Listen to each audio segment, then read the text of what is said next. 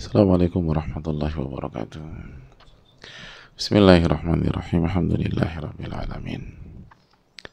Wa bihi nasta'in ala umuri dunya waddin, wassalatu wassalamu ala asyrafil anbiya wal mursalin wa ala alihi wa sahbihi wa man sara ala nahjihi bi ihsanin ila yaumiddin wa ba'd.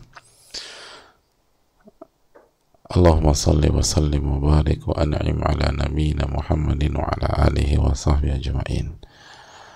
Allahumma inna nas'aluka ilman nafi'a wa na'udzubika min ilmin la yanfa'. Hadirin Allah muliakan, alhamdulillah kita panjatkan puji dan syukur kita kepada Allah Subhanahu wa taala atas segala nikmat dan karunia Allah berikan kepada kita. Sebagaimana salawat dan salam semoga senantiasa tercurahkan kepada panutan kita, uswah hasanah kita, Rasulullah alaihi salatu wassalam, beserta para keluarga, para sahabat, dan orang-orang yang istiqomah berjalan di bawah naungan sunnah beliau sampai hari kiamat kelak.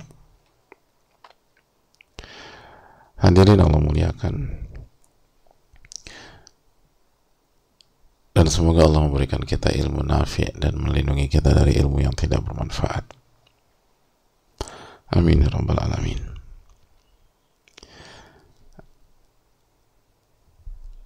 Kita kembali bersama Riyaadhush Shaalihiin. Kita kembali ke buku para ulama. Kita kembali untuk mendekat kepada Allah Subhanahu wa taala. Karena orang-orang yang berpaling itu hidupnya akan sengsara. Allah berfirman dalam surat Thaha 124, "Wa man a'rada an dzikri fa inna lahu ma'isyatan dhanka wa nahsyuruhu yaumal qiyamati a'ma." Dan barang siapa yang berpaling dari peringatan, berpaling dari mengingatku, berpaling dari ilmuku, maka ia akan menjalani kehidupan yang penuh dengan kesengsaraan. Dan di hari kiamat dia akan dibangkitkan, dikumpulkan dalam kondisi buta. Wa man a'rada an dzikri fa inna lahu ma'isyatan dhanka wa nahsyuruhu yaumal qiyamati a'ma. Barang siapa berpaling dari ilmuku, berpaling dari mengingatku, berpaling dari peringatanku, maka ia akan menjalani kehidupan yang sengsara, kehidupan yang sempit, kehidupan yang menyesakkan. Wa nahsyuruhu yaumal qiyamati a'ma. Dan kami akan bangkitkan dan kumpulkan dia dalam kondisi buta. Hadirin Allah muliakan, cukuplah ayat ini menjadi pengingat kita, wake up call kita, bahwa berpaling, punya sikap acuh nggak acuh, atau malas-malesan dalam merespon ilmu yang Allah turunkan, dalam mengingat Allah Subhanahu wa taala, itu sikap yang penuh dengan resiko yang sangat besar. Bukan gitu aja gitu. Mas, kita ikut kajian yuk. Oh, gue gak ada waktu nih. Itu kalimat gue gak ada waktu itu bukan kalimat yang sepele, hadirin. Itu kalimat itu yang membuat orang tuh dibutakan di hari kiamat. Dan kalimat itu membuat apapun kesibukan dia akan sengsara.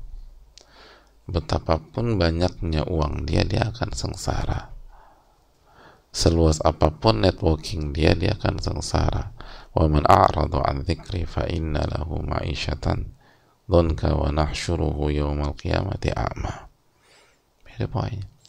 Barang siapa yang berpaling dari mengingatku, peringatanku, ilmuku, maka ia akan menjalani kehidupan yang sempit dan sengsara. Dan kami akan himpun, kami kumpulkan, kami bangkitkan dalam kondisi buta.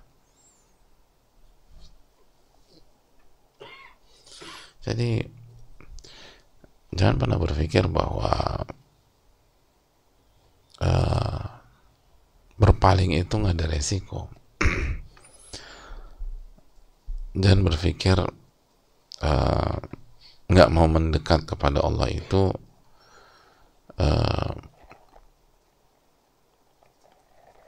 sebuah pilihan bebas begitu aja tanpa ada konsekuensi. Yaitu pilihan, tapi bukankah setiap pilihan ada konsekuensinya? Maka hadirin Allah muliakan, marilah kita syukuri taufik Allah subhanahu wa ta'ala ketika kita bisa duduk dan mendekat kepadanya subhanahu wa ta'ala. Jadi ketika kita duduk dan duduk di majelis ilmu dan mendekat kepada Allah Subhanahu wa taala, ini bukan kegiatan bukan kegiatan sebatas setengah jam kurang lebih, bukan. Ini tuh menentukan kondisi jiwa kita hari ini, kenyamanan hidup kita hari ini, lalu esok terus begitu. Karena itu tadi, wa man a'rada an dzikri fa inna lahu ma'isyatan dhanka. Barang siapa yang berpaling dari mengingatku, berpaling dari ilmuku, berpaling dari peringatanku, maka dia akan hidup dengan sengsara. Semoga Allah memberikan taufiknya kepada kita sehingga kita bisa terus mendekat kepadanya, bisa terus mengingatnya dan mendekat kepadanya dan mempelajari ilmunya subhanahu wa ta'ala. Amin ya rabbal alamin. Hadirin Allah muliakan,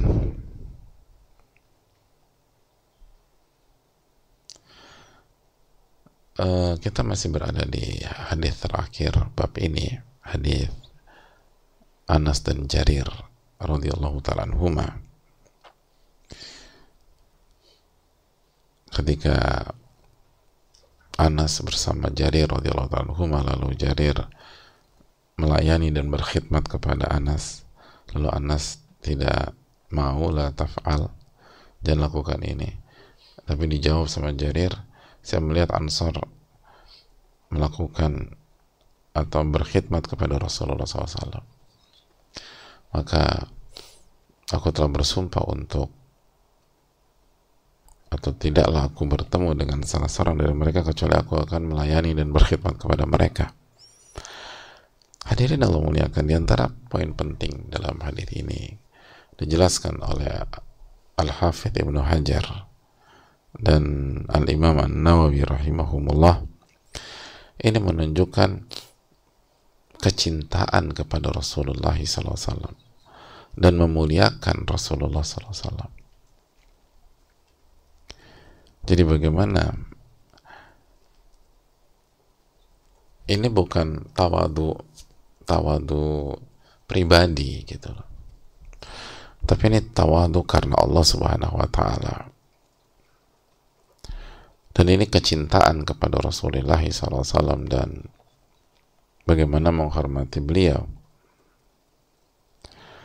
Makanya ketika Anas bilang jangan lakukan itu kepada saya, kata Jarir, enggak, no. Saya melihat kaum Ansar berkhidmat kepada Nabi SAW, dan Nabi SAW, artinya itu terjadi, maka aku bersumpah tidaklah aku menemani salah satu dari mereka kecuali aku akan berkhidmat. Jadi hadirin Allah muliakan, Jadi ini tentang bagaimana mencintai Allah Subhanahu wa taala dan Rasulnya sallallahu alaihi wasallam. Jarir melayani orang-orang yang melayani Rasulullah sallallahu alaihi wasallam. Jarir radhiyallahu ta'ala berkhidmat kepada orang atau orang-orang berkhidmat kepada Rasulullah sallallahu alaihi wasallam.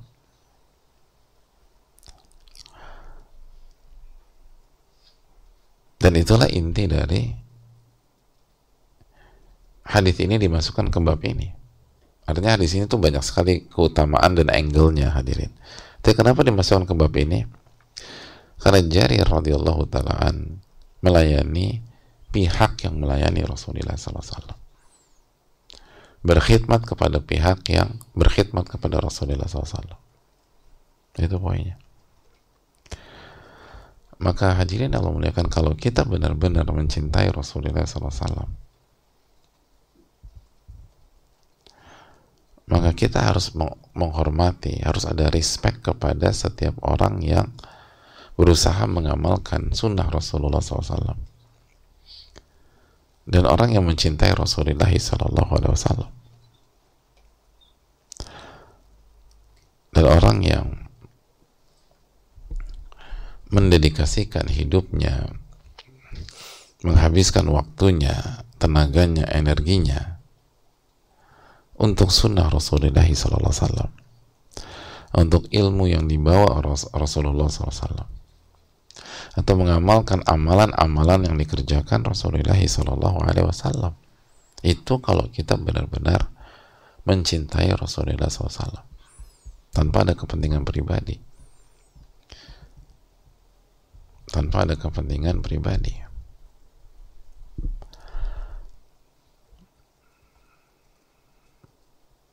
Dan itulah alasan dari Jarir. Enggak, saya melihat Ansor berkhidmat, maka saya bersumpah saya akan berkhidmat dengan mereka. Itu hal besar. Dan makna yang lebih universal ketika kita mencintai seseorang, lalu kita melihat ada pihak yang mencintai atau ada pihak yang menghormati, melayani, berbuat baik kepada pihak yang kita cintai tersebut, maka itu menggerakkan kita menghormati pihak itu walaupun mungkin kita nggak kenal atau nggak dekat gitu loh. Tapi kita harus punya standar menghormati orang.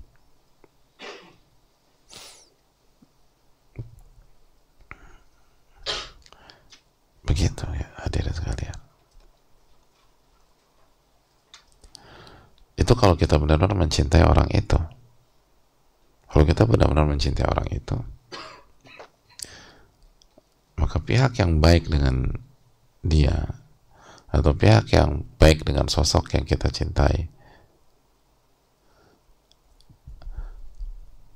akan kita sikapi dengan baik juga. Akan kita sikapi dengan baik juga.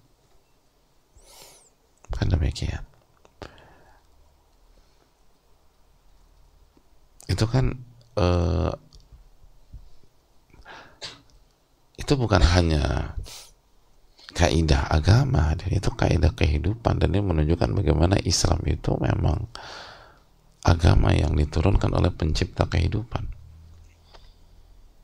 Makanya coba lihat supporter sebuah klub bola gitu. Lihat betapa kompaknya mereka. Padahal banyak mereka tuh nggak kenal satu dengan yang lain. Nggak kenal satu dengan yang lain.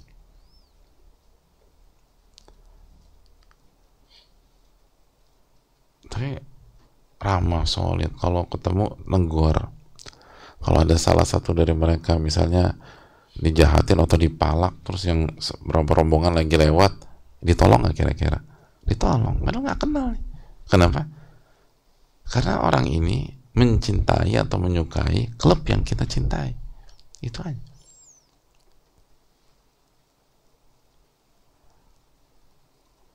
Padahal kenal juga enggak. Satu kelurahan juga enggak, tahu namanya enggak. Loh, kok kenapa Mas dibela? Oh, ini satu supporter nih, kita sama-sama suka klub yang sama, dia loyal dengan klub saya, misalnya gitu bicara, maka saya bela. Bahkan itu tadi loh, misalnya dicegat oleh pihak yang ingin merampas hartanya setelah, dan bisa jadi pihak-pihak itu bawa senjata tajam atau itu, dibelain.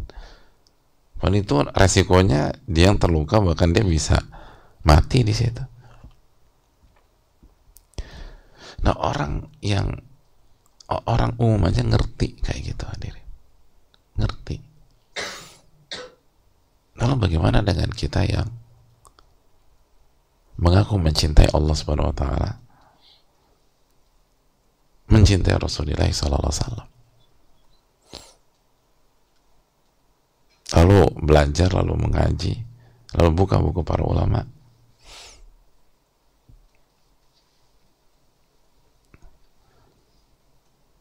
Nah, ini kan ujian, benar nggak? Benar nggak kita mencintai Allah Subhanahu wa taala? Benar nggak kita mencintai Rasulullah sallallahu alaihi wasallam? Atau benar nggak kita mencintai para ulama gitu?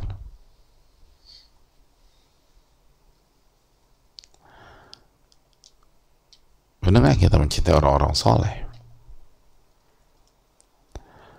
Atau selama ini ternyata ada kepentingan, atau sebenarnya kita hanya mencintai diri sendiri aja? Jadi oportunis.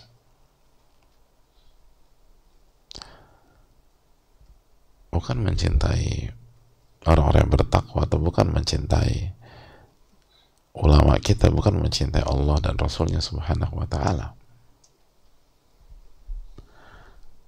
Makanya kan Imam Nawawi rahimahullah ketika membahas hadis Jarir ini kan beliau mengatakan bahwa fihi ikramuhu lin Nabi sallallahu alaihi wasallam. Di dalam hadis ini tuh bagaimana Jarir itu memuliakan Rasulullah SAW. Jadi ulama bukan hanya mengatakan bagaimana Jarir memuliakan Anas bin Malik, itu udah clear, itu nggak semua orang juga ngerti.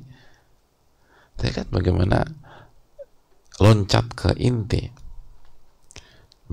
Ini menunjukkan bagaimana kecintaan Jarir ke Rasulullah SAW dan bagaimana memuliakan Rasulullah SAW. Tadi itu yang terjadi.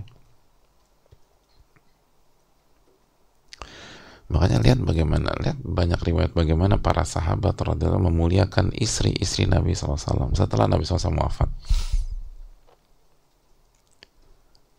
Oh, itu istri-istri Nabi SAW terhormat, dan padahal suaminya udah meninggal, wafat, sallallahu alaihi wasallam, Nabi sallallahu alaihi wasallam. Lihat bagaimana kesetiaan para sahabat kepada istri-istri Rasulullah SAW. Lihat bagaimana Abu Bakar As-Siddiq radhiyallahu, lihat bagaimana Umar bin Khattab radhiyallahu, lihat bagaimana Uthman bin Affan radhiyallahu, lihat bagaimana istri-istri Nabi SAW ketika ingin haji, betapa dimuliakannya mereka oleh para sahabat radhiyallahu taala anhu. Kenapa? Wah, ini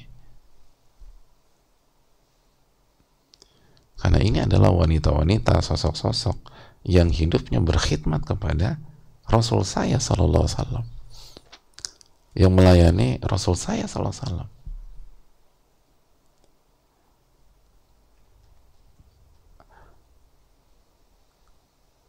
Walaupun Rasul saya sallallahu alaihi wasallam sudah wafat, ini nggak bisa saya.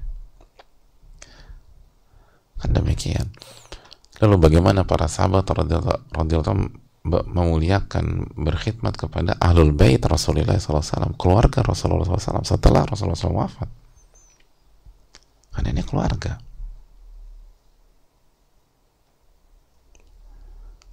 Walaupun Rasulnya SAW sudah wafat, ini keluarga. Makanya kan ahlul bait Nabi SAW punya kedudukan yang istimewa.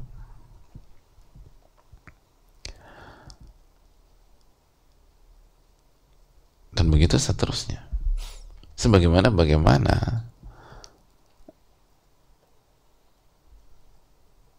generasi atau orang-orang berikutnya atau generasi sampai kita memuliakan para sahabat radhiyallahu anhu. Karena ini sahabat Rasulullah SAW. Namanya udah sahabat. Orang-orang yang melayani Rasulullah SAW, yang melayani istri-istri Nabi SAW, yang melayani keluarga, anak-anak Nabi SAW. Maka kita secara fitrah akan mencintai mereka dan akan menghormati dan memuliakan mereka. Makanya akan mencintai Ansar, bagian dari keimanan. Dan begitulah cara logika ilmiah berpikir.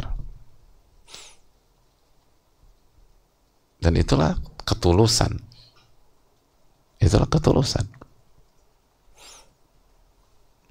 Itulah kesetiaan yang pure atau murni. Itulah kecintaan. Adapun kalau kita enggak, saya mau ini aja ya, kalau ini enggak, berarti Anda punya kepentingan pribadi. Padahal dua-duanya sama-sama baik dengan orang yang Anda cintai. Kalau kita bicara spektrum ini, semuanya berkhidmat kepada Rasulullah SAW. Kenapa Anda bedakan? Adapun kalau satu lebih tinggi daripada yang lain berdasarkan jasanya kepada Rasulullah SAW, ya, dan itu wajar. Atau ada dua pihak sama-sama kita hormati, tetapi yang satu lebih tinggi daripada yang lain karena keutamaannya, maka itu hal wajar. Orang yang lebih berjasa harus dapat reward yang lebih dan dibalas lebih.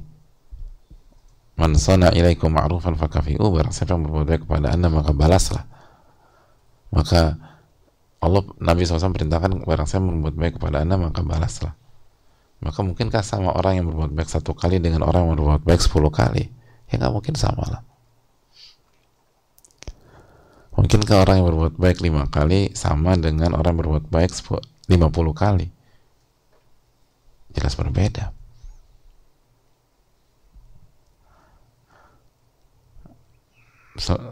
Ketika keutamanya lebih tinggi, maka dia harus lebih dapat hak yang lebih besar. Makanya apa kata Allah dalam surat Al-Baqarah 253 ketika Allah berbicara tentang para nabi dan rasul?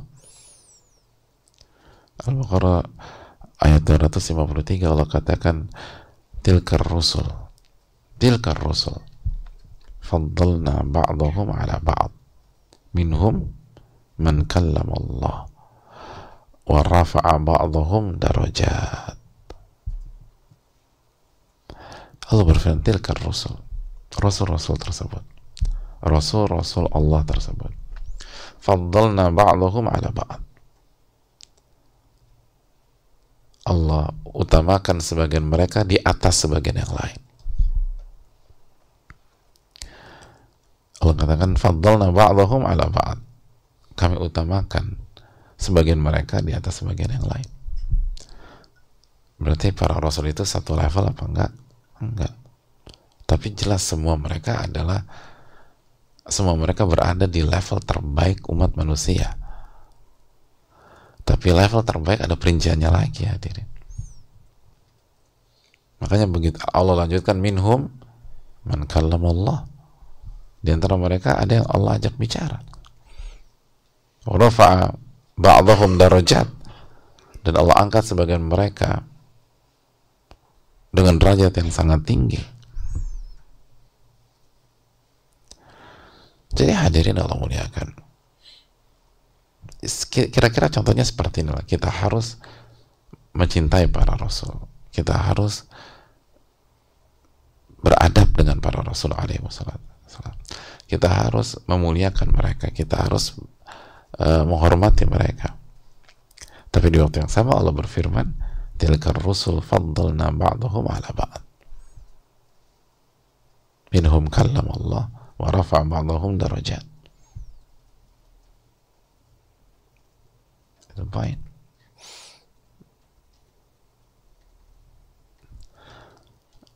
Jadi begitulah.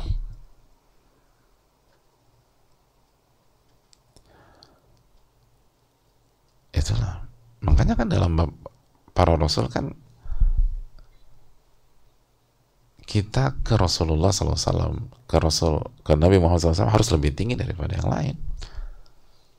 Karena kita hidup itu dengan sunnah beliau SAW, dengan ajaran yang beliau bawa Rasulullah SAW.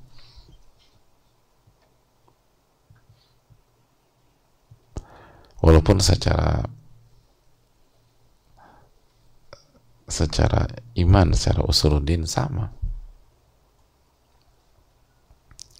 Oleh karena itu hadirin Allah muliakan,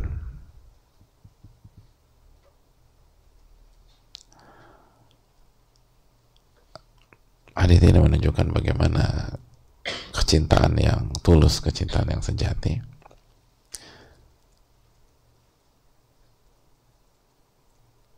secara universal dan secara khusus bagaimana kecintaan kepada Rasulullah SAW, kepada Rasulullah SAW. Makanya kembali ke bab ini tadi, kalau ada orang yang baik dan menyayangi orang tua kita, maka kita harus baik dengan dia selama hubungannya halal. Kalau ada orang yang baik dengan atau baik dengan keluarga kita, kakak, adik, maka kita harus baik dengan dia. Kalau ada orang baik dengan istri kita, maka kita harus baik dengan dia. Itu skop yang lebih besar. Tapi secara khusus hadis ini menunjukkan bagaimana umat mencintai Rasulullah sallallahu alaihi wasallam. Saya rasa cukup sampai di sini, semoga bermanfaat. Wassallallahu alaihi wasallam Muhammad subhanahu wa ta'ala.